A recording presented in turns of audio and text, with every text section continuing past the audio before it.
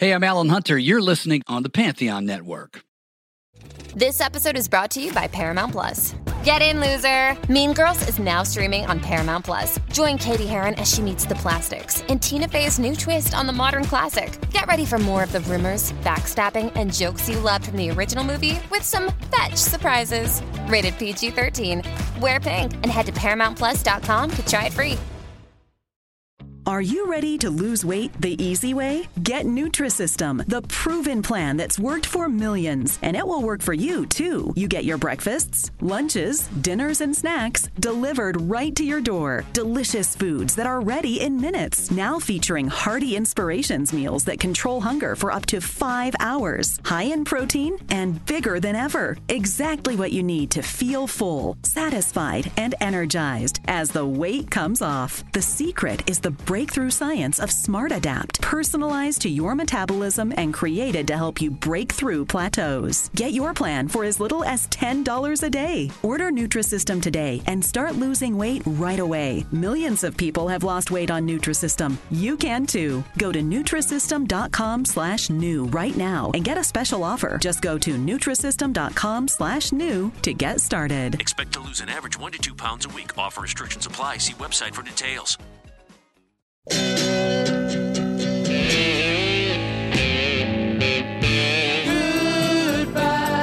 Ruby Tuesday. In my life, I love you more.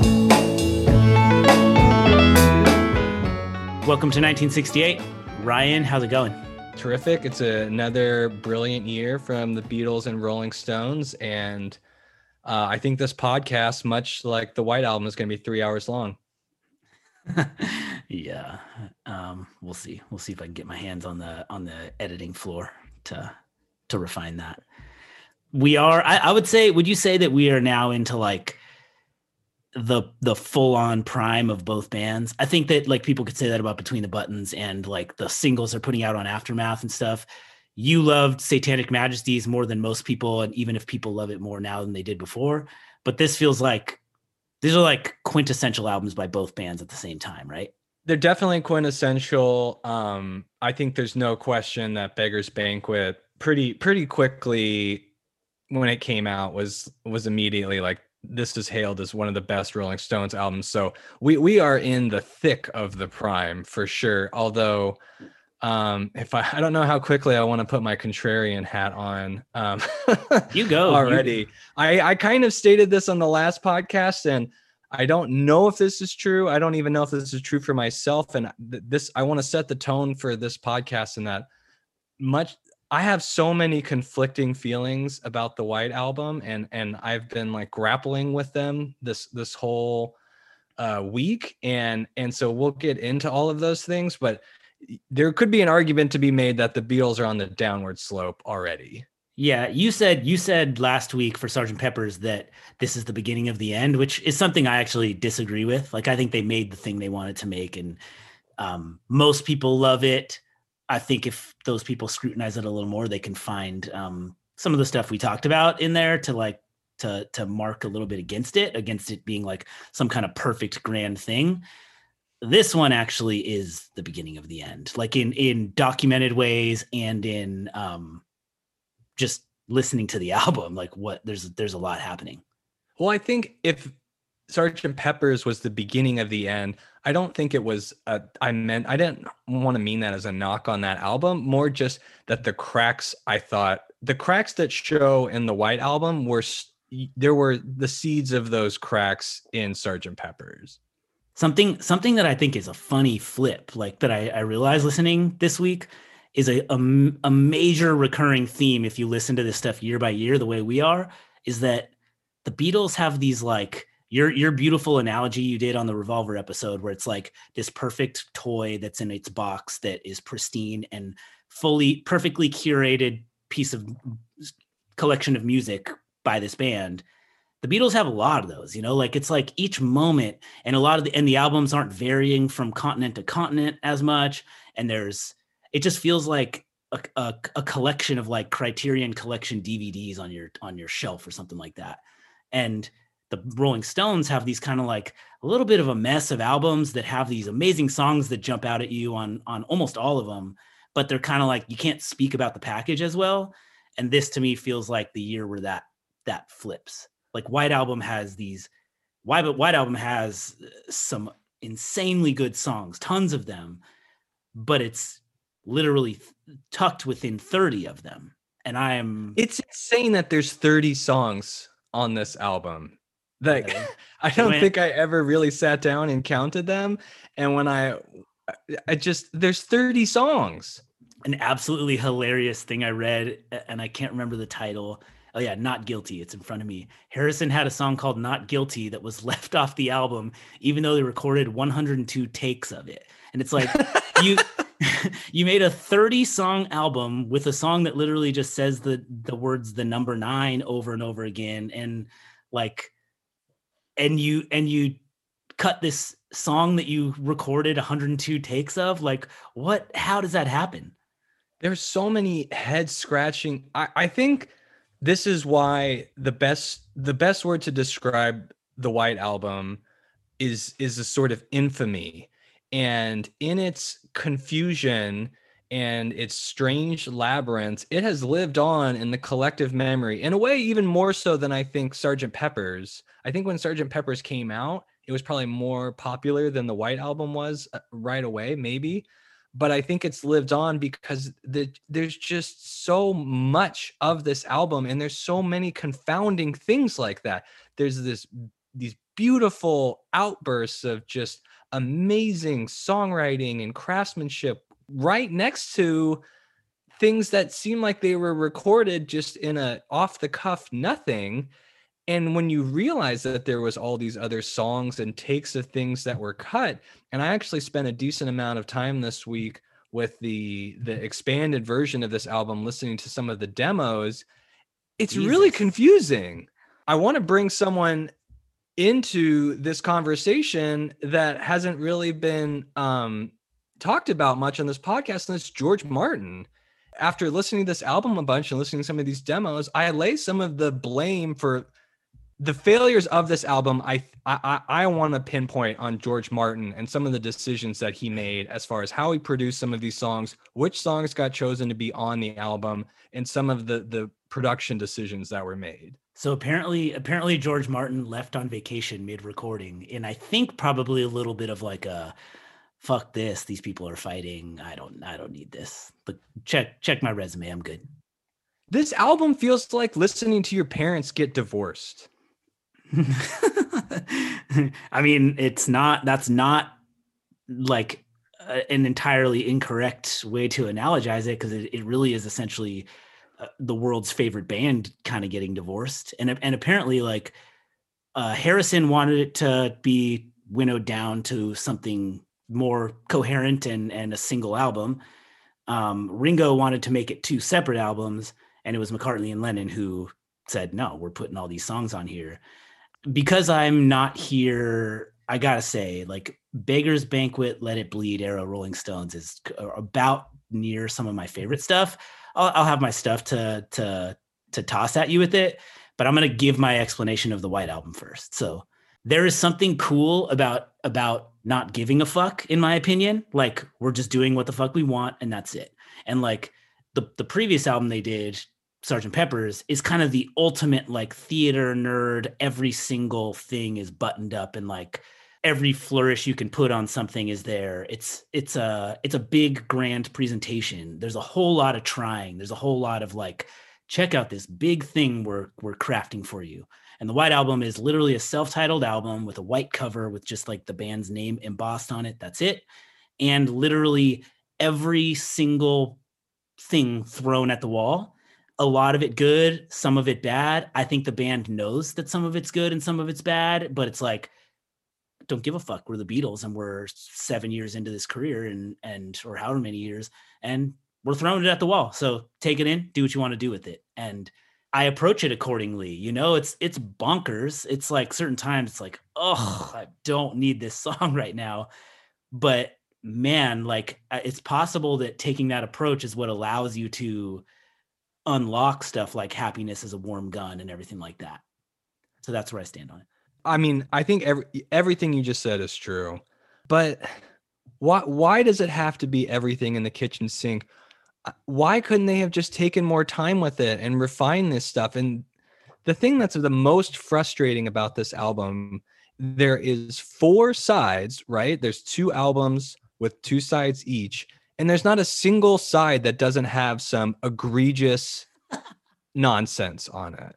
They could have had one side that was like, this is all great classic Beatles stuff. And so I agree with you that there's something to be said for just going 3 sheets to the wind. And the Beatles have been accused, I think, prior to this of being too nice and neat and perfectly produced and perfect, pitch perfect in every single thing.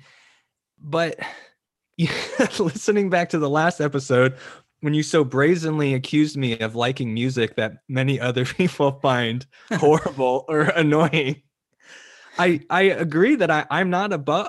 I'm the type of person, I love really raw music. I like demos. I like things that get to really the base level of like a feeling and emotion and songwriting. And I think that's what they were trying to do with some of this stuff. And it's just a swing and a miss. And I feel like if they had taken that approach 2 or 3 years earlier, it would have been amazing. It would have been like the best album of all time. But they are so disjointed as a unit that it just doesn't coalesce. Yeah, to me, it's not a swing and a miss. To me, there's swings and misses on it. But It's like this is what, as you say, like it's disjointed for sure. Like there's a cohesion to Rubber Soul and Revolver that has a lot to do with why those ones have like continually become more beloved. And it's this collaboration and this sort of unifying vision. I mean, this is them going in their own directions, all of them, and literally fracturing as a band and arguing and everything and recording alone and all of that. You get to see the like absolutely precious, adorable Paul McCartney songs next to completely nutty John Lennon screaming songs. And it's just them unchecked really on this album. And you're going to get some really, really, really good stuff out of that, but you're also going to get a little like some whiplash in a lot of directions on it. I mean, I totally agree. And I withdraw my assertion that the album as a whole is a swing or miss. There are songs on this album that are, you can't use another word other than transcendent. And that's why I've just been feeling like I've been going through such a range of emotions with this album that I have not experienced so far as we've undertaken this project, where I've been managed to stay relatively attached, even though I love a lot of this music, and something about spending a lot of time with this album and not just casting off some of this stuff. I've been feeling angry. I've been feeling sad. I've been feeling elated, just all of these things at once. And something about reading George Harrison bringing Eric Clapton in to play on While My Guitar Gently Weeps just made me so mad. Still my guitar gently weeps.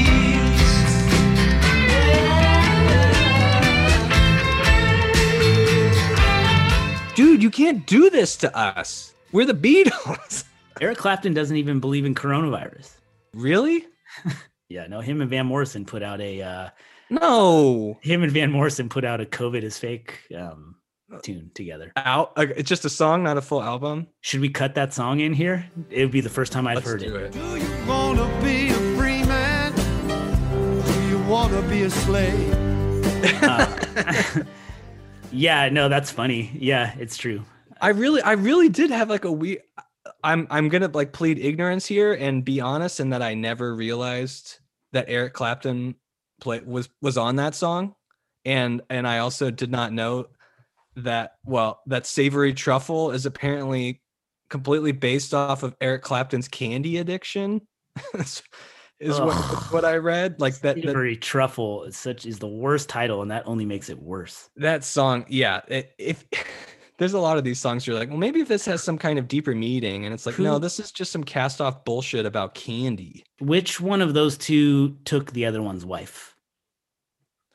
Well, I know that Something and Layla are about That's all I know too, but I don't know. I think Eric Clapton took George Harrison's wife. But I could be wrong. I did not do any research on that sort of drama. And honestly, I don't even care about her. I only care about George Harrison stabbing the rest of the Beatles in the back. But honestly, I can't even be mad at him because it feels like Paul McCartney has been shanking people left and right on this album. Tell me more.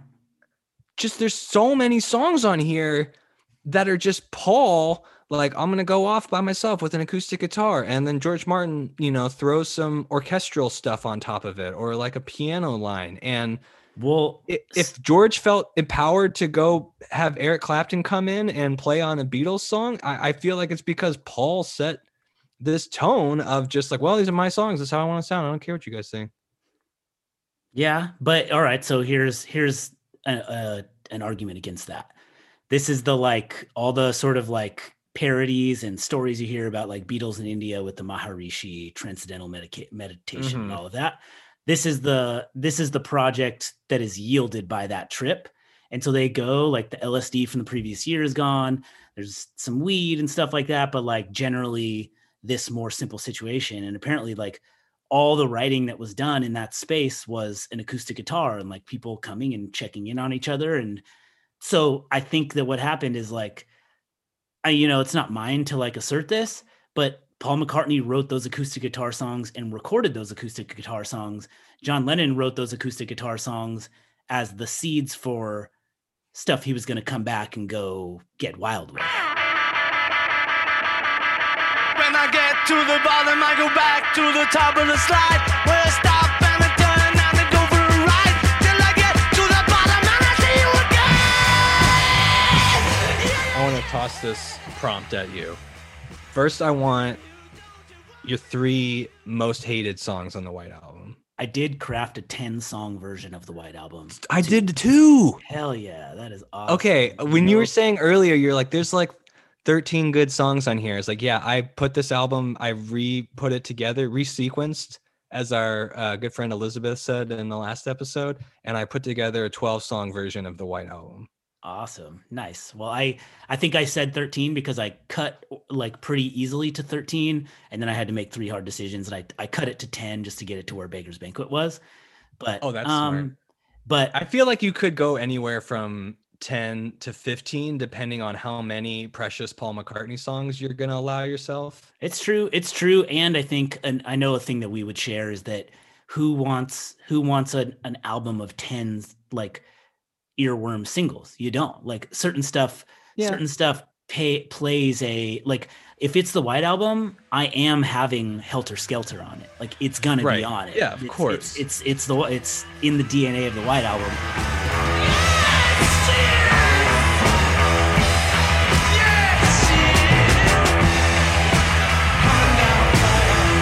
Let's save our resequenced albums for later. All right. Well, I want to hear your bottom 3 songs. I'm going to do this pretty quickly so I don't like spend too much time, but I'm tossing Revolution 9. Don't need it. Tossing Savory Truffle, and I'm tossing Piggies. That's pretty unassailable. All right. So that's your 3 worst songs. I would say I would agree with those. I don't really, there's a lot of this album that's both that I'm like, I can't decide if I love or hate this song. So I'm curious, you have a song or 2 that's like, you vacillate between of like, this song's awful or like, I kind of like this song.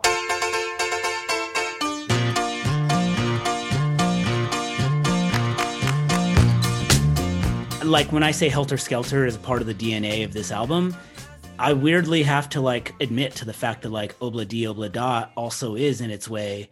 That's like, exactly the song. Kill me before I have to listen to Obla Di Obla Da again. Like it's like, but then at the same time, like it's good. It's great. And I know he says brah. That's like, what he's saying.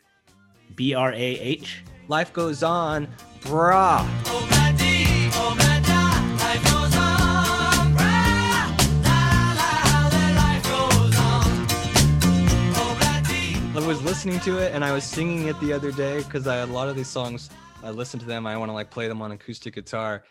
And my wife was going, "Are you saying bruh?" And I was like, "I am saying bruh." What's it to you, bruh? I was like, man, McCartney is really ahead of his time. He is. Yeah. And similarly, although I have less care for like the continuing story of Bungalow Bill. I put that in that category for sure. Yeah. I'm gonna go rapid fire with my 10 songs. I want to make sure that we don't like last year. I think it made sense to spend a ton of time on Sgt. Pepper's and then talk like in our like sort of discovery way or my discovery way about Satanic Majesties. But on this one, like I don't want to give short shrift to Beggar's Banquet. But here's my 10 Beatles ones I came up with. Back in the USSR, While My Guitar Gently Weeps, Cheers, Eric Clapton. Happiness is a Warm Gun, Blackbird, Rocky Raccoon, Julia, Sexy Sadie, Helter Skelter, Revolution, and Cry Baby Cry. See, don't you just, this is the all right, I'm going to give you this is my resequenced White Album, which has some overlap, but also is different. And this is the specific order that I would put them in if I was mastering them. So Back in the USSR, which I think we obviously both agree, you have to kick this album off with that song.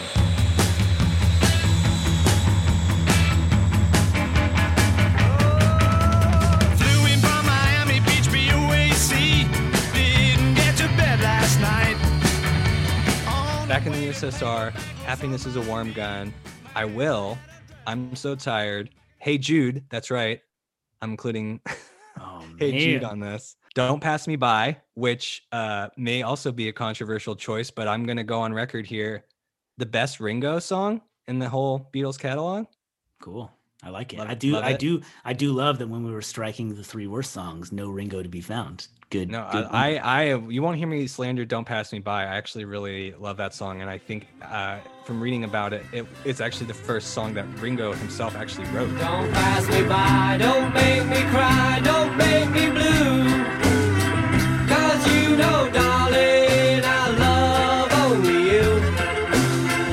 You'll never know it hurt me so. Helter Skelter, Your Blues, which I'm surprised is not on yours. Blackbird, Cry Baby Cry, Revolution, and then I'd end with Mother Nature's Son. I like Mother Nature's Son too. Your Blues was on my like expanded 13 or whatever. It's awesome. I Good love feel. Your Blues is them doing like a lot of what the Rolling Stones pull off, like in a lot of ways. Like this just feels good, but that's just the best version of John to me. He's just really like opening his shirt and like opening his chest. I mean, I know there's like a tongue-in-cheek aspect to that song, but I love his singing. I love his guitar playing on that song. My mother was of the sky, my father was of the earth, but I am of the universe, and you know what it's worth. The only thing that I don't love about it is at the end of the song, it cuts to a different take. You notice this? Not consciously. Go back and I didn't realize this until this week. Everybody who's listening to this, go back and listen to Your Blues. And right around the 3-minute mark, there is a hard cut. And then it goes to a different take because apparently they recorded all these on a master tape and the one for that song got messed up. And then the last like minute of the song, John Lennon just kind of sounds far away and distant and like in another room or something.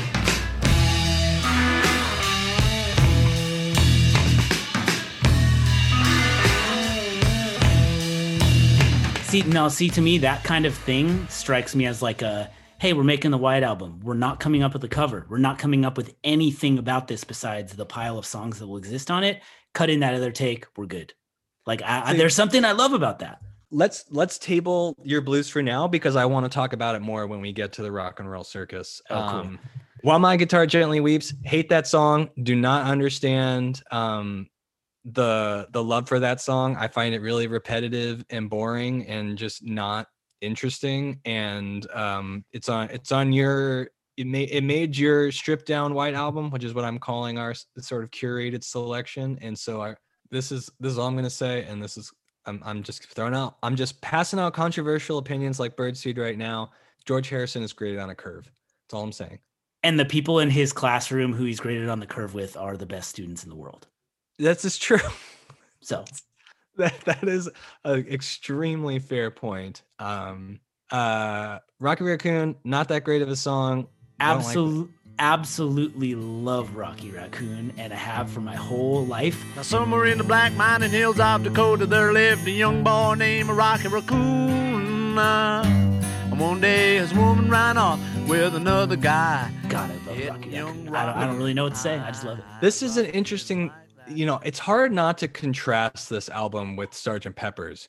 And maybe you could contrast it a little bit with Abbey Road and Let It Be and some of those things. But it does feel like a response or just how I think about it with Sgt. Pepper's. And Sgt. Pepper's, to me, for me in my life, was never an album that it had songs on it that I liked, but this is actually an album that I've spent a lot of time with in my life. And what that means is that my opinion has changed on some of these songs. And so Rocky Raccoon is actually a song that I've just kind of grown tired of. And now Rocky Raccoon, he fell back in his room, only to find Gideon's Bible.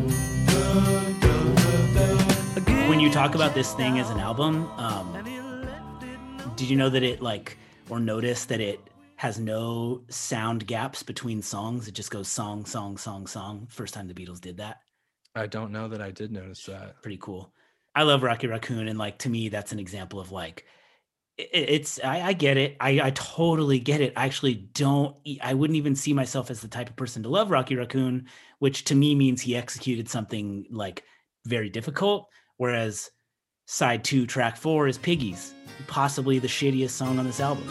It's quite possible. Have you seen the little piggies crawling in the dirt?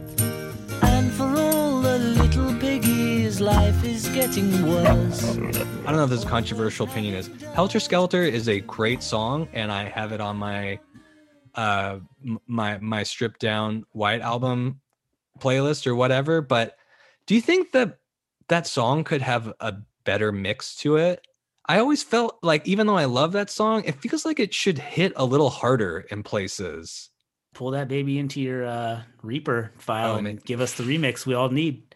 Okay, maybe we'll post that on. Anybody who wants to hear that, I don't even know how to begin to do that. It's I think that take 1968 and then fast forward to now, I could see feeling that way, but Helter Skelter is nuts at that period in time. Helter Skelter is, I get that it's I think it could probably punch harder in certain ways sonically, with a mix, but I think that nobody hearing it in 1968 is thinking that. They're thinking, whoa, dude, where are we?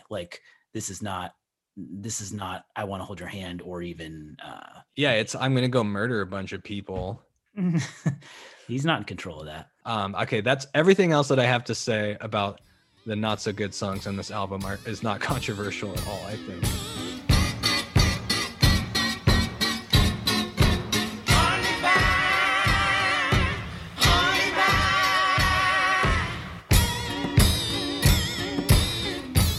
First 6 or so albums, Kanye West albums, I absolutely love them. I totally. Really, really, really love them. And the end period of that, right before he becomes the Kanye West we know now, is My Beautiful Dark Twisted Fantasy, just an elaborate masterpiece, really, with a ton of production, a ton of collaboration, all of that. And with everyone from Bon Iver to a bunch of fellow rappers and everything. Very, very, very good. Wait, is that how you say it?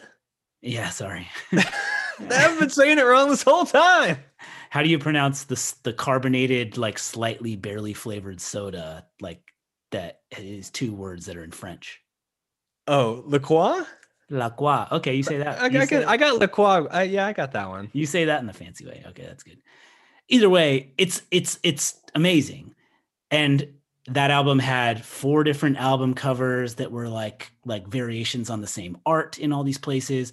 It was a thematic triumph. It kind of has chapters almost to the kind of moods of that play out throughout the record. It's so good and just clearly a work of artistic genius.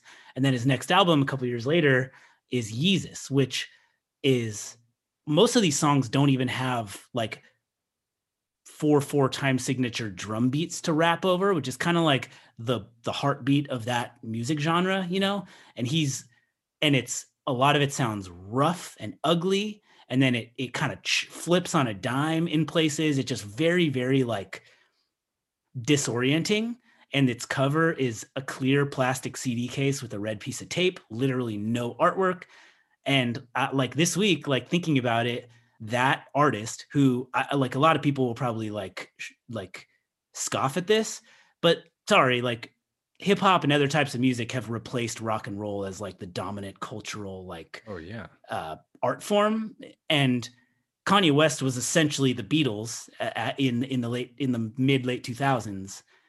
And this is his like Sgt. Pepper's to White Album turn. Like it's not the difference is he does only put 10 songs on it, and it's in addition to being kind of like sparse and messy and uncomfortable and all of that stuff, it's also short. So that's a big difference between that and the White Album.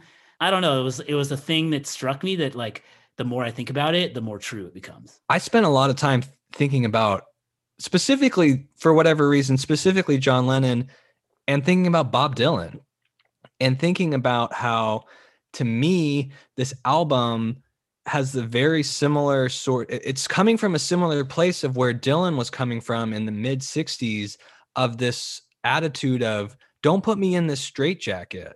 Like, yes, I created this artwork in this world and I don't need to be confined by your expectations. But I guess my point would be Dylan's response to that was to put out Highway 61 Revisited, or, you know, bring it all back home again, to go electric. That impulse in Bob Dylan, at least, led to some of the greatest work of his artistic career. And so I guess my point being is that I can empathize, and thinking about that from like Dylan's perspective and how he's so well spoken on that made me empathize more with John specifically for whatever reason, but also the rest of the Beatles, of this sort of like success and fame and artistic success becoming a straitjacket, and people are like, just do Sgt. Pepper's again. But I guess my point being is that maybe it's a lucky fluke for Dylan, but like you can make a masterpiece. You don't have to make something that is incredibly flawed. Yeah, that's a good point. Yeah, Highway 61 Revisited is it does that, like, hey, I'm doing something different than what you expect of me, but also says it's also just kind of amazing across the board. Whereas there's no denying this is flawed. Any Beatle would tell you. I'm pretty sure each Beatle would tell you this thing is as much as it matters in terms of what it is. It's a flawed document. Well, and don't let me second guess. I mean, if this is really what they wanted, like, but I almost wonder.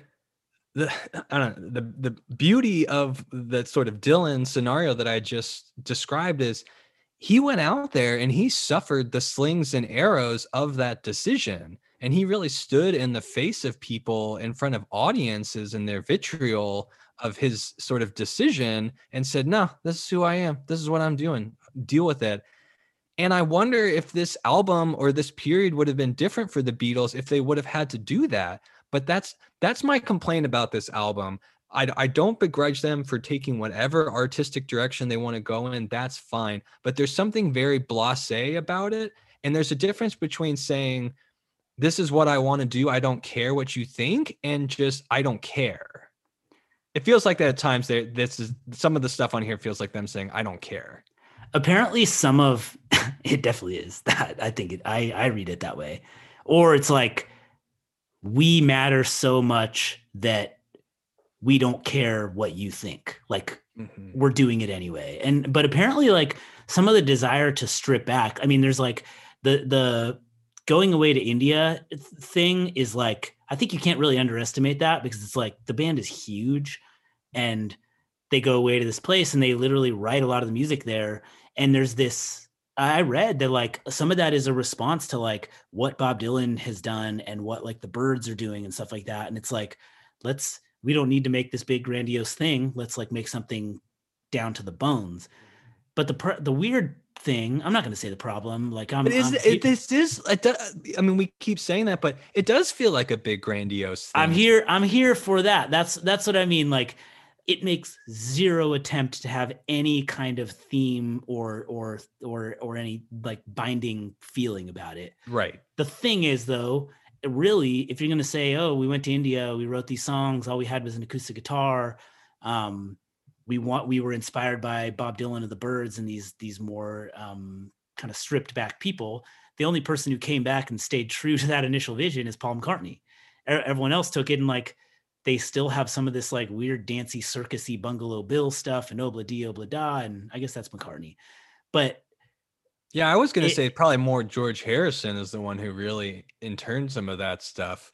Well, like I mean, you have Harrison doing some of that stuff and even McCartney, all of them. But then McCartney has all these little acoustic ballads, but then Lennon has basically the sort of noise rock punk songs that are just like, that is all like Happiness is a Warm Gun and Helter Skelter intend to be. They intend to be loud, distorted noises. But the thing is, all right, to wind down this album, I will say my favorite. There's no winding it down. My favorite song on this album is Happiness is a Warm Gun. Like what it does, it's like a little meandering, fucked up little journey. And then when it releases, like after the Mother Superior jumped the gun thing a few times. I need a fix 'cause I'm gone down. Mother Superior jumped the gun. Mother Superior jumped the gun. When it busts open to this Happiness is a Warm Gun part that sounds like Angel Baby from like the 50s or something, it is the coolest song to me. I am obsessed with that song and I love that song in the way that's like the kind of song that like I can't even comprehend how you write it, which to me is the best kind of song. Happiness is a warm gun. Happiness is a warm gun, mama. I love how it's just like each part is just bam, bam, bam, over and done. Even the Happiness is a Warm Gun part that you're talking about, they only really like sing it twice. They sing it and then John does his little like R&B breakdown. They sing it again, song over.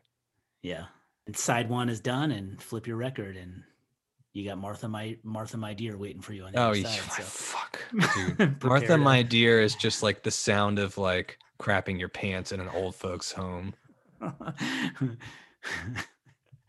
Oh, that's amazing. All right. So now that we've talked about these beautiful boys from Liverpool who know how to put 30 songs into their albums, let's switch over to these posh bastards from London who can muster a mere 10. I think Sympathy for the Devil might be the greatest rock and roll song of all time. God damn it. That's the best possible response you can have to that. I enjoy this album. I really like it. I think it's a great album. I don't know. It's one of my favorite Rolling Stones album. Like it's super solid. It's like a super solid album. It's really good from start to finish, but just I would probably put Sympathy for the Devil and Jumping Jack Flash, which is not on this album, but it did come out in 1968. I would probably put those in like the top 5, like rock and roll songs, like both of them. And they came out in the same year. I think Jumpin' Jack Flash is a very good song, but I put it in the it lands for me in the like Satisfaction camp, which I think it's clear to me you love that song a lot more. I personally think that the defining Jumpin' Jack Flash is the Whoopi Goldberg movie, but Sympathy for the Devil, unimpeachable. So if anyone is curious, there is a Jean-Luc Godard movie called 1+1 that is somehow horrendously an hour and a half long, but of that hour and a half, there's 20 to 30 minutes of footage of the Rolling Stones in the studio recording and writing the song Sympathy for the Devil from the beginning of Keith just strumming it on guitar and Mick kind of humming out the vocal lines to the full on conga, woo-woos, everything. And it is just, it is so amazing to watch. And it's just like a masterclass in songwriting and producing and creativity. And so if you can get your hands on it, it used to be on the internet and on YouTube, and it's kind of hard to find now. But I'm including that in my package of Rolling Stones things that came out in 1968, because to be able to get a glimpse of these guys in the studio and see Charlie Watts playing around with different drum beats and seeing like Keith saying, oh, okay, I'm going to play this bass part instead of this guitar or whatever. It's so cool. Please allow me to introduce myself. I'm a man of wealth and taste. I've been around for a long, long year. Stole many a man's soul of faith. The perspective that Mick is singing from the whole time.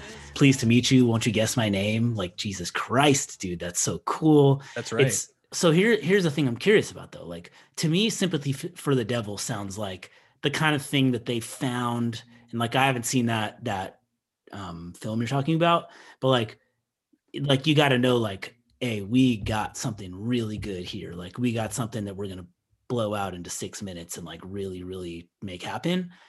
But what's interesting is like this album is very clearly it's the kind of the way it's described. Like, first sentence of like anything written about it, or second sentence, is like, this is the Rolling Stones returning to the more kind of blues and rock and stuff they were doing before. But it's like, okay, so Satanic Majesty's Request was prior to that, which is less nutty than people might like say, but is very much like presented as this kind of like, it's of this sort of psychedelic moment.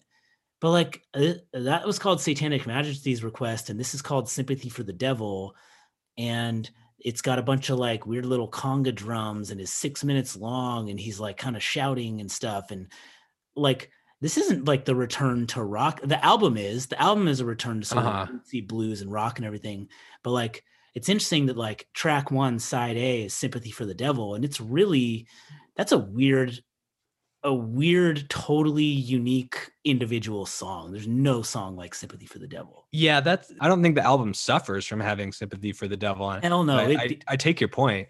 It gains from it. Honestly, it makes sense that people reacted weirdly to Satanic Majesty's Request, because like you could in the moment think like, oh my God, this is what the like Satisfaction guys are going to do now. This isn't what I want. Satisfaction guys.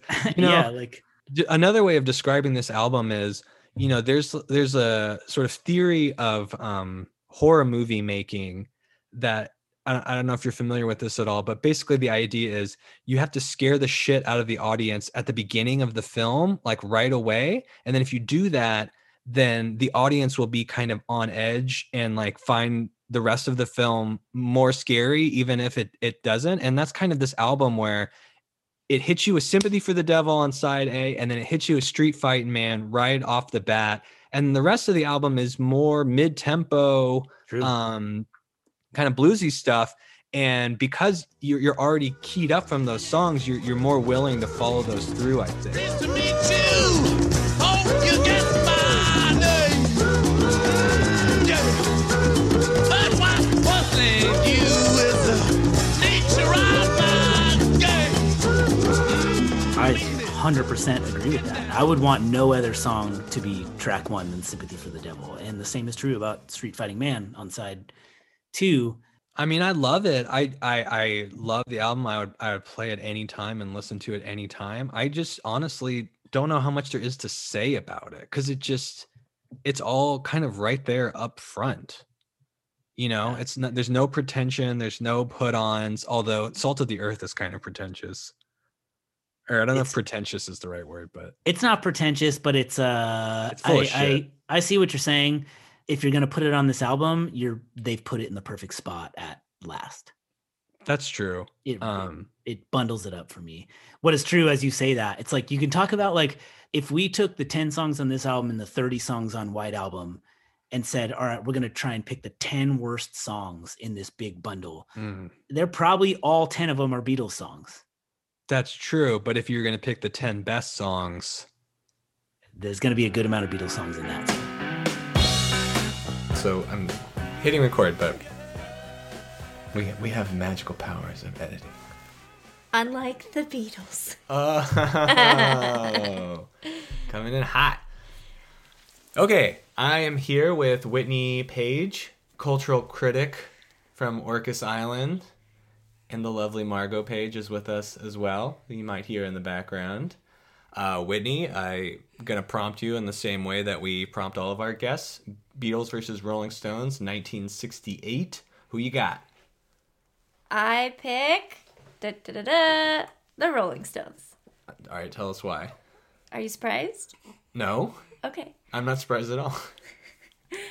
Well, my larger argument is that the Beatles album is annoying, and that there are some big wins on the album in terms of songs that stand out alone, but that overall they needed better editing, and that there's enough material for like 3 albums, one of which you could just throw away.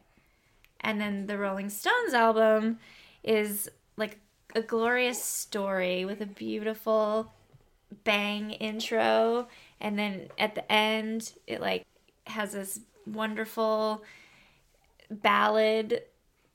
We can get into the details. Yeah, let's get into You said that the White Album, the Beatles album, is annoying. Can you elaborate on that? That's one of their better. That's one of their better songs, and it got stuck in my head last night, and it won't go away. And even though I like that song and it's fun and it's upbeat, it's still annoying. And the birthday song, as I'm gonna call it, is the same. Well, it's not called the birthday song. It's called Birthday. It's called Birthday. Okay. But my dad used to sing that to us when we were kids, and I just thought he like got that out of some weird cultural, and there it is. And he's got a better version than they do. Oh. It's just like, oh, okay, why are we singing Happy Birthday? I don't know. So those go together in this weird album way. There's all these pieces of that album where it's like I want someone to take a set list and then cut it up and then put like with like, and then just burn a third of the album. And I wonder, like, why... Burn the master tapes so we never hear them again. Not that bad. I mean, if you're really, really, really into the Beatles and you, like, want as much Beatle content as possible, then, like, maybe you go into the deep cuts. But I don't understand why they had to include it on that album. Why couldn't they... Were they arguing and someone wrote one song and was like... I have to have this song on that. This one's the best. And everyone else was like... That's exactly what happened. Well, it's obvious because it's like, no, someone needed to come in and tell you that's not a good song. That song is annoying. What I'm gathering is that you are not a Beatle fanatic super Well, fan. that's not super fair because...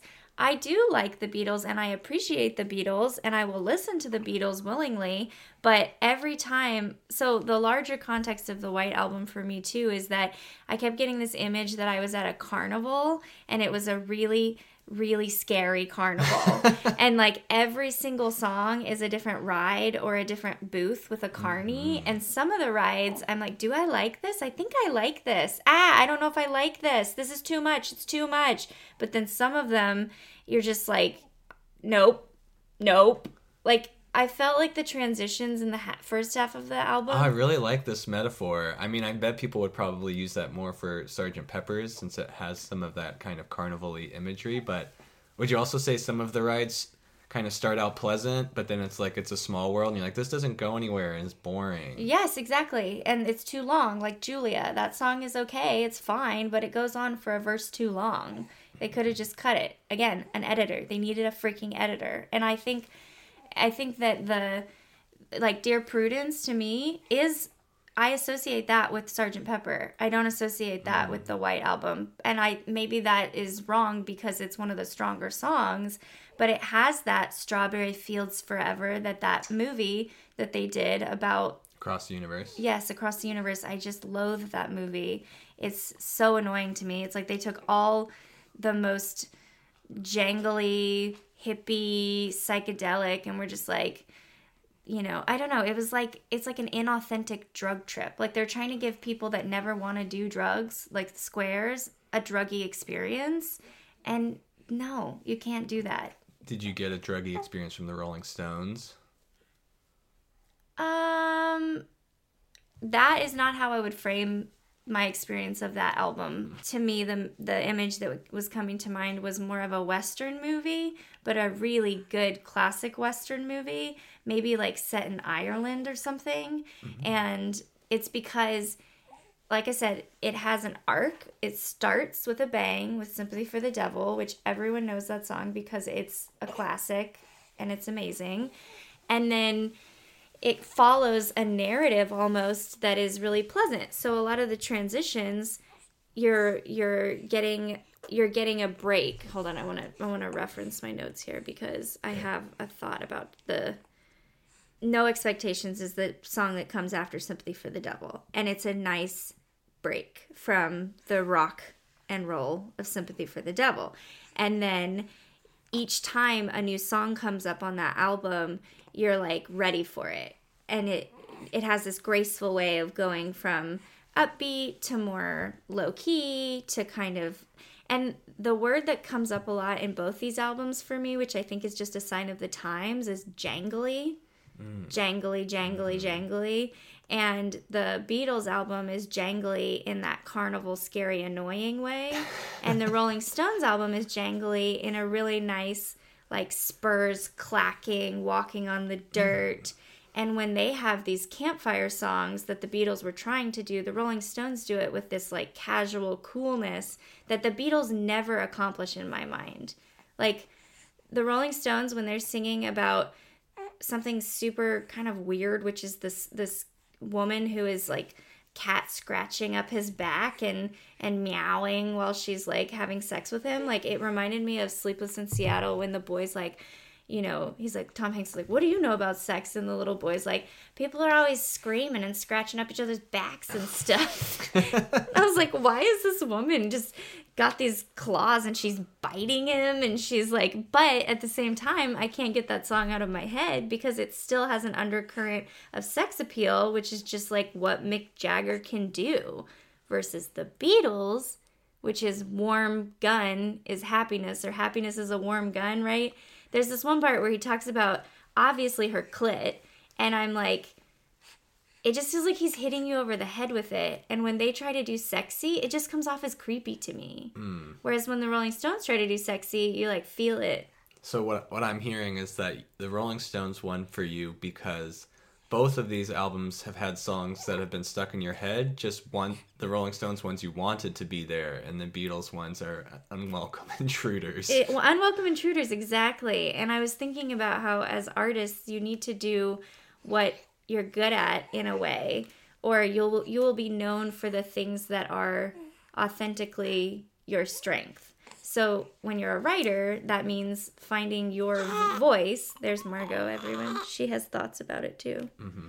But when you have to find your voice, it's a really important part of the artistic process, and that's where a good editor comes in, whether you're an author or a songwriter or a poet or a painter. You have to edit your work, and that was what was really frustrating to me, is that you're slothing through this album, the White Album, and there's these high points which you can't argue with, are really beautiful, amazing pieces. What's the high points for you? The high points would be your blues, but then I was thinking about this with that one because I love that song. I love when you sing that song and play that song on the guitar, and I want to cover that song because it's a great song.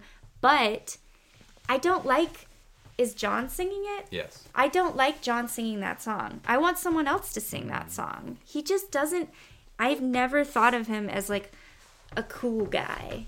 Well, if you ever see him play live in concert, he stands super bow-legged, which I bring up on the podcast as much as I can because it's really funny to me to have a rock and roll megastar who's standing splayed leg at a microphone. I just think, when I think of Mick Jagger, I just think of sticky fingers and I like want to unzip that zipper. And when I think of John Lennon, I think of John Lennon as a weird elfin kind of sniveling, like, bad wizard in Harry Potter.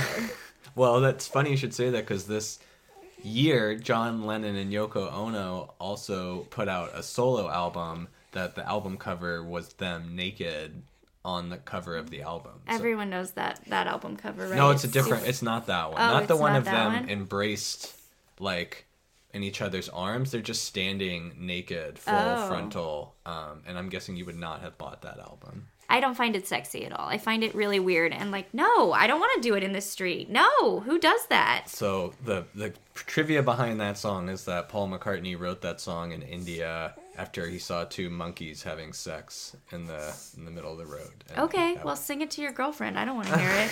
Okay, well, what about... Okay, you said your blues. What are your other high points? Oh, let me think. Oh, also in Happiness is a Warm Gun, he had... It was so nonsensical in like the beginning. It just like jumps in and you're like, wait, what the lizard's doing? What? Like it's so fast and just strange. And then he's like, Mother Superior. And I was like, why are all of these people in the 60s obsessed with nuns? You know, I don't know if they all went to Catholic school and they have this like weird like what's underneath the habit thing or something, but they always find a way to bring up nuns in their music, which I think is just not something that you see in music today. No one is singing about Mother Superior. You don't get a lot of nun talk. No. Blackbird. How can I ignore Blackbird? It's obviously a beautiful lullaby, beautiful melody, beautiful song, a little overdone at this point because... Sure.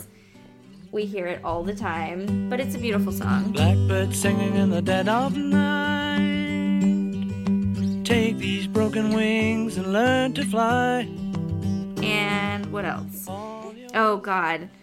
The Buffalo Bill saga. We can't hear looks on this podcast. Oh, God. My look is just eye rolling because that's exactly what I'm talking about. It's like, I don't know how much they knew of each other's work at the time, but there are a few examples on the Rolling Stones album of a really nice, we might have to pause it for a second. Okay. So on Parachute Woman, the harmonica comes in and that feels like a really nice, let's pause it for a second.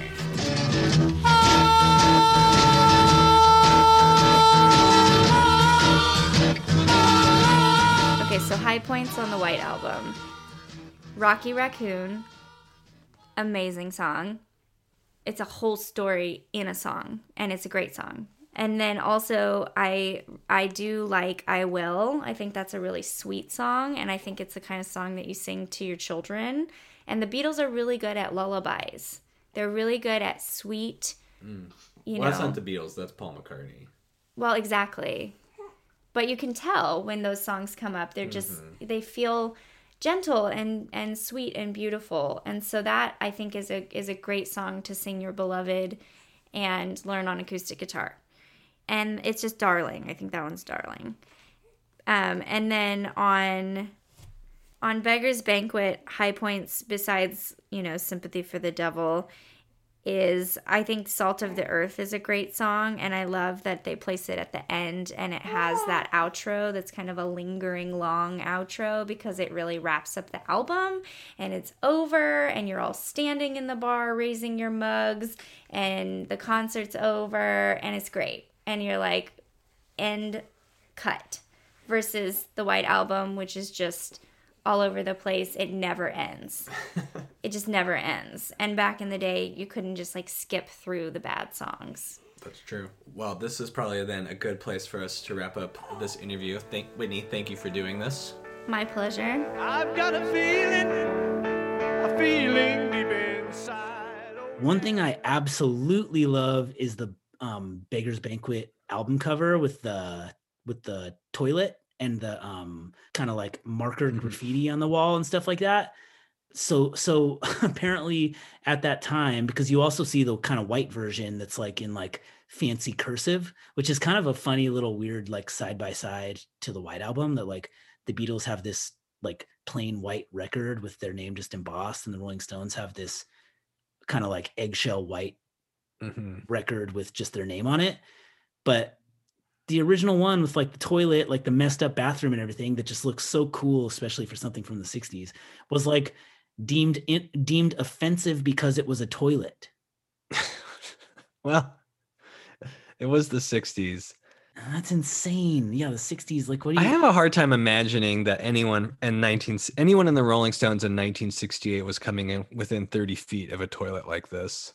Yeah, that's true. It was like the toilet of a car dealership, and they went in and Mick and Keith like tagged the wall and stuff. Like, but like, and Jagger says, because it's not even the whole toilet, it's like the top half of the toilet, and then all the stuff on the wall that's like, what? No paper, and Bob Dylan's Dream, like pointing down the drain hole and stuff like that, that is like, all that stuff is good.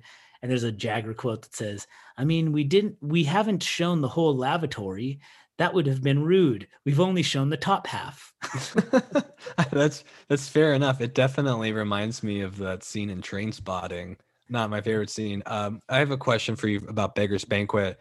So obviously Street Fighting Man, G7. I don't think we've talked about this song enough, which is just classic. Just gets you going, gets you up out of your seat. I think we could agree this is like clearly the second best song on this album, although some people might like it more than Sympathy for the Devil.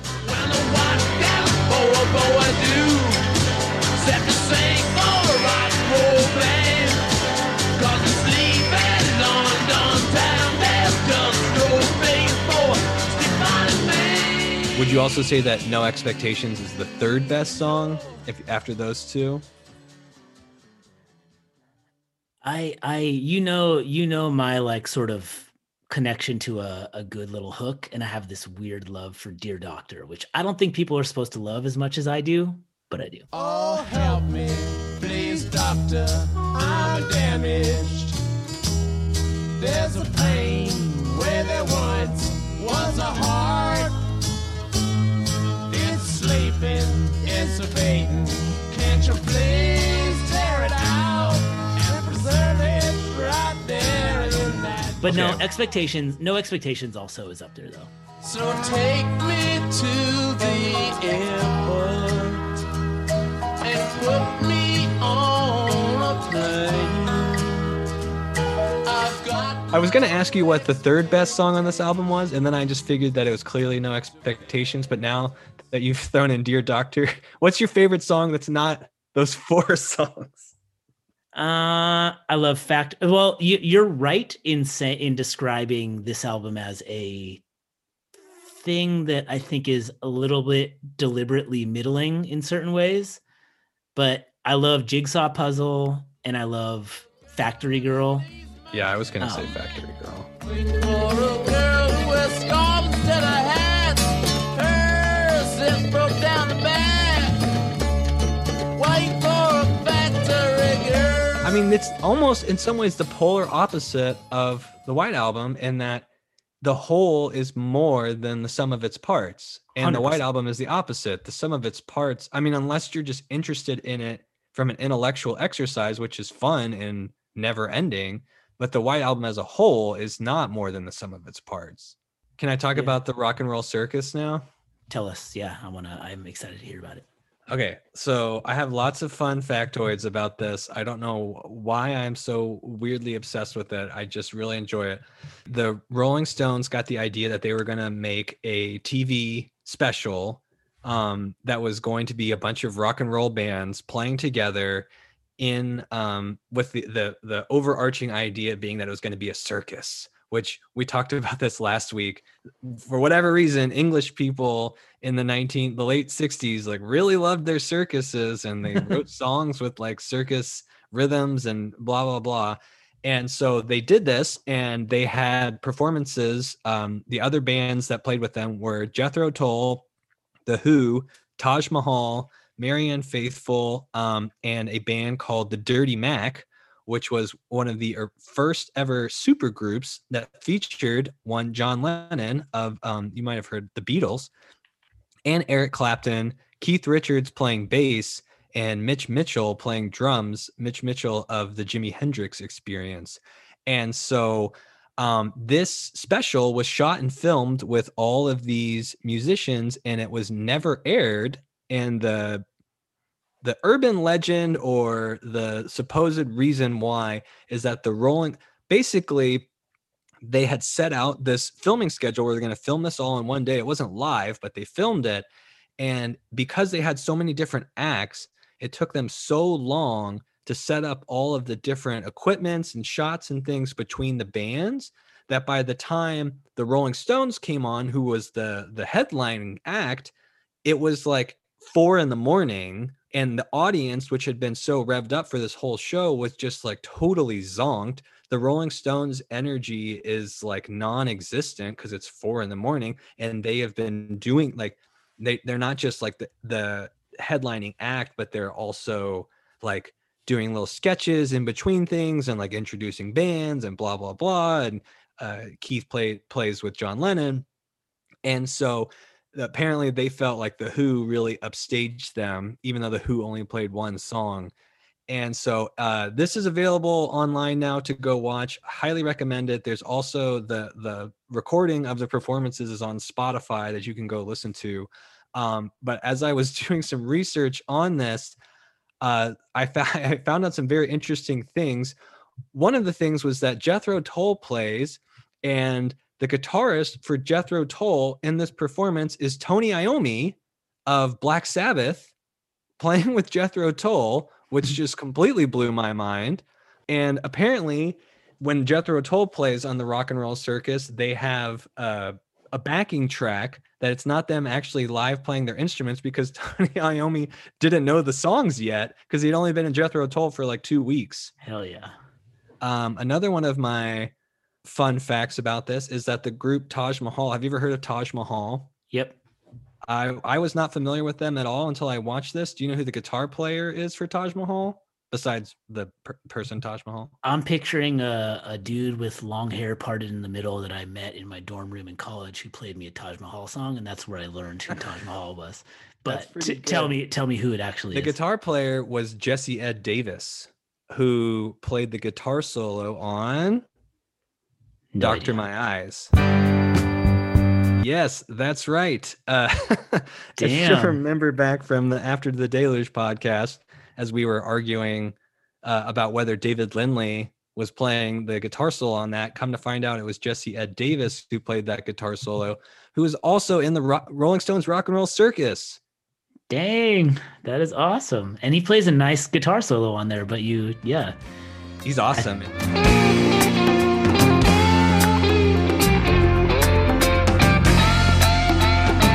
He is a Native American guitarist, and so he's one of the few noteworthy Native American guitarists from this time period. And then my other thing is that I just love the performance of John Lennon in that group with Eric Clapton, and they play a performance of Your Blues, which is better than the White Album version of it to me.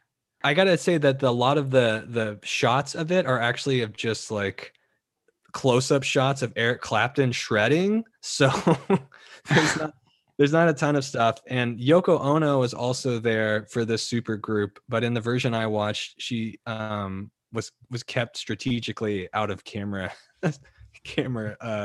angle. And also the song that the Who perform, which is a quick one while they're away, really does kick total ass. And if I was the Rolling Stones, I probably, after seeing this Who performance, probably been like, cancel the show. It wasn't a song about pinball. I mean, you could probably interpret it as being about pinball. Okay. I'm surprised we haven't gotten any fan mail about Justin's Who hate. I used to work as a bellhop, and I would drive pilots to the airport sometimes, and I was like, this is exactly this period when I was getting into all this music. And some pilot, I ended up in this long conversation about music that was largely really, really, really good.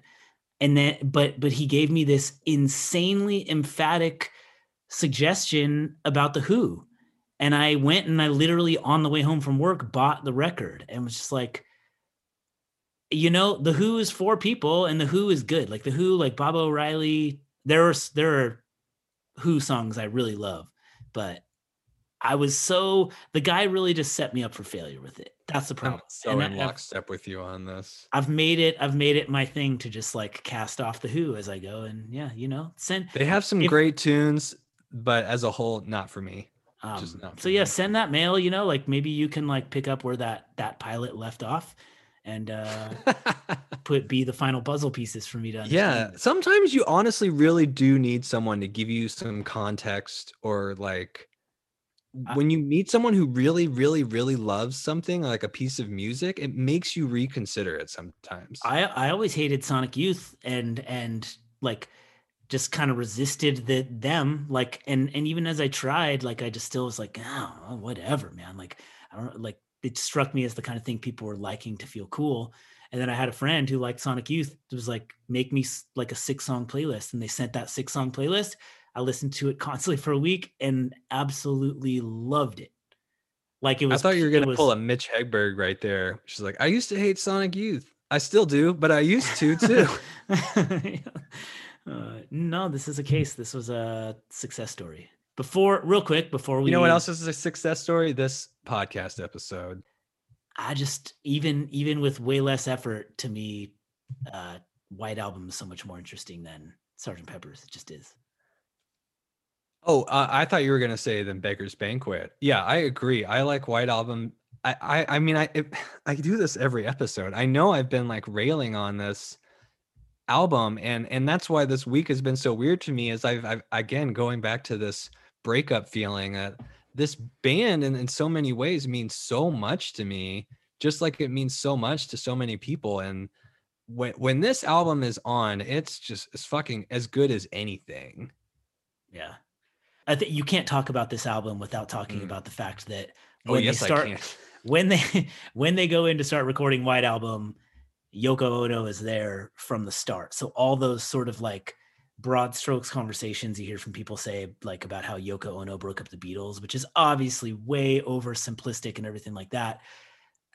This is that moment. This is that record. You can hear the band fracturing. Apparently later on, the rest of the like wives and girlfriends are in the studio space too. But prior to this point, the Beatles created music in a vacuum, and Lennon and Yoko Ono were where that changed. And not only to the point of like her being around, but also she's on the songs. Also, he starts to make solo music with her. Like this is I will say, like, quite honestly, I'm not going to read much. I'm just going to listen to that music. And I'm kind of excited to like assess Yoko Ono, like with a clean slate, and just like try to consume what they do and form my opinion about the John Lennon, Yoko Ono stuff. But there's no doubt that it plays a role in what happens on this album and the fact that the band okay, hold on. The band is going to be done in 2 years. I think it is in doubt. Well, to a degree. And I will say that over the years, I have never shied away from like casting a blasé, like, you know, blame game on Yoko Ono, or like jokingly being like, you're ruining the band, Yoko, or whatever. My impression, as I have like over the years of listening to Beatles stuff and people talk about Beatles, and where I'm at with it right now, is my impression is that the Beatles, like the actual members of the Beatles, are on record at this point as saying the tension in the band, that Yoko being the root of the tension in the band, is overstated. And that frankly, they had a lot more to do with money and creative control than they did with Yoko being in the studio. And that's something that people have latched onto. And maybe it has caused, it'll be interesting when that Get Back documentary comes out, because obviously there's a lot of footage of them in the studio. But I as someone who for a long time was like, yeah, of course, like Yoko Ono broke up the Beatles, like White Album, she's in the studio, and everyone's like mad all the time because Yoko Ono is there. I feel like over the years, stuff I've read has led me to believe, I don't know if people are just playing nice or whatever, but that has been maybe dispelled a little bit. You could see how she would be the perfect person to be like, this Asian woman who makes really weird sounding music ruined my favorite thing. It's a very convenient, easy thing for. Well, it's so sexist too, because it's like, if John didn't want her there, she wouldn't be there. So how are you going to blame her and not John? And he goes on to make all this music with her, and like, yeah, John Lennon is barely being contained on this album anyways, you know, like John Lennon's going to go whatever direction John Lennon wants to go in, and that applies to music and everything else he's doing. And yeah, and I think that plays in again to that feeling of like, don't tell me how to make art. Don't shackle me to the Beatles. Don't shackle me to pop music. And unfortunately for him, in my opinion, most of the stuff that came out of that rebellion was dilettante-ish garbage. I loved hearing you hang on that. I was to really find the words you wanted. That's the really thing. wanted to Yeah, use that word. That's true. Like, so yeah, a person should do what they want to do, everything, all that. But like, we're about to enter into a period where the Rolling Stones are making like possibly the best albums of their whole entire career, while the Beatles are individually making solo albums, and the Rolling Stones albums are better, and the Beatles solo albums are not as good as the best Beatles albums. I'm so tired, I haven't slept a wink. I'm so tired, my mind is on the blink. Even though I just said that about Sympathy for the Devil, which I truly do believe it might be the greatest rock and roll song of all time, I feel like I can just cancel that out with Hey Jude. Like, that's right there in the conversation too, and Revolution. So you get both of those songs this year, plus 10 to maybe even 15 just solid B to A minus to A songs. It's true. Yeah, the Beatles coming through the back door with these like singles, it's like make it unfair. The Beatles take anything they do, which Hey Jude could be like, oh yeah, that's like a normal, nice, pleasant Beatles song. There's always something that makes it extra kind of stand out and memorable. And I think that's why, like, when we say that about the White Album, with all of its like great parts and flaws, it just jumps off the page more than Beggar's Banquet does. And that's what's hard. Yeah, that's what's hard about it, is the Beggar's Banquet is just wall to wall, like these solid blues tunes. But, you know, you're going to put a line from Parachute Woman up against the na-na-nas from Hey Jude that you can walk to any bar in America and like instantly sing with like 15 other strangers if it comes on the jukebox. Like, you can't argue with that kind of power. Yeah, you can't. I will say a line that jumped out of me, the line on Street Fightin' Man. This is just, as far as rock and roll lyrics go, coming out of Mick Jagger, the line, what can a poor boy do except for sing in a rock and roll band? It just like gets to the essence of like why they fucking kick ass. They do, but this does get to the essence of the Rolling Stones and all of their sort of complicatedness, because when I listen to that song, I hear a bunch of pampered rock stars singing about fighting in the streets. Those guys weren't going in the streets anymore. Maybe if it was like 1965 or 66, but this is 68. They're like world famous. Like, they're not street fighting men. He's looking back at his younger days. Yeah, I mean, I guess so. But I just that is the Rolling Stones, where there's always they have the edge. They always have had that sort of cutting over the Beatles and that sort of toughness and scariness. But there's always a little bit of a pose there too. I would actually say that this year is probably the first time the Beatles are not like the prudish perfectionists, you know, like they are all the way up to this point. And so they're not as like sort of badass feeling as the Rolling Stones are ever going to be, but this is the Beatles kind of like just kind of going, which I like to hear it.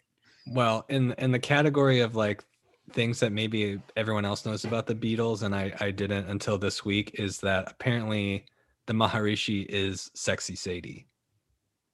Yeah, I didn't. I like that song is about the Maharishi. And also Savory Truffle is about Eric Clapton's chocolate addiction. Okay. With something we have not talked about, I know we're winding this down, and that's great. It's time to wind it down. There's something that we have not talked about that we absolutely must talk about.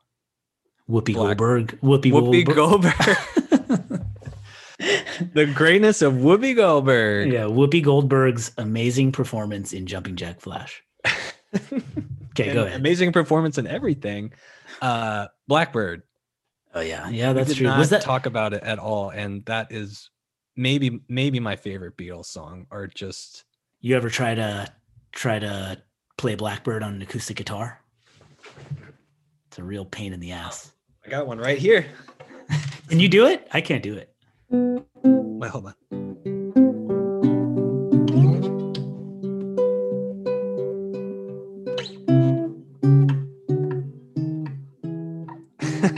Can you tell I've been practicing this all week? No, but that was good. You're like, it is fucking hard to play. Something like that. This is all stuff you don't have to be on the podcast, but my acoustic guitar is sitting here, so I couldn't help myself. I like it. I've been around people playing Blackbird, and it goes. The idea that person known as the bassist in a band is playing and singing that at the same time, just like, really? You're definitely right that White Album, they don't give you one clean of the four sides. They don't give you one clean great one. It's like, because I would almost like that part with Blackbird and Rocky Raccoon, as you know, that's like my jam. I love Julia, but they hit you with stuff that Everywhere there's lots of piggies living piggy lives. All right, so we are winding down 1968. What do we got in 1969? So in 1969, we have the release of Abbey Road, which, if I remember right, was actually recorded after Let It Be, even though Let It Be was released in 1970. The soundtrack to the movie Yellow Submarine and the Charles Manson murders, which are also in the Beatles column in 1969. Sorry, guys. And the Stones put out Let It Bleed, and they got someone killed at the Altamont Speedway. I think that's about sounds like a real bloodbath. It was a dark year, 1969. Yeah. Isn't 69 like when that's like when the dream dies, the hippie dream dies? It was an end of an era, Justin. Yeah, exactly. Well, beautiful era where everything was so pure. It's the end of the era, but it's the middle of this podcast, so it's not the end of anything. Midway point. Wow. I think that's the midway point. I don't know. I don't do math like that, but no need. That's why we're podcasting, baby. All right. I will see you in 1969. Can't always get what you want. Well, baby,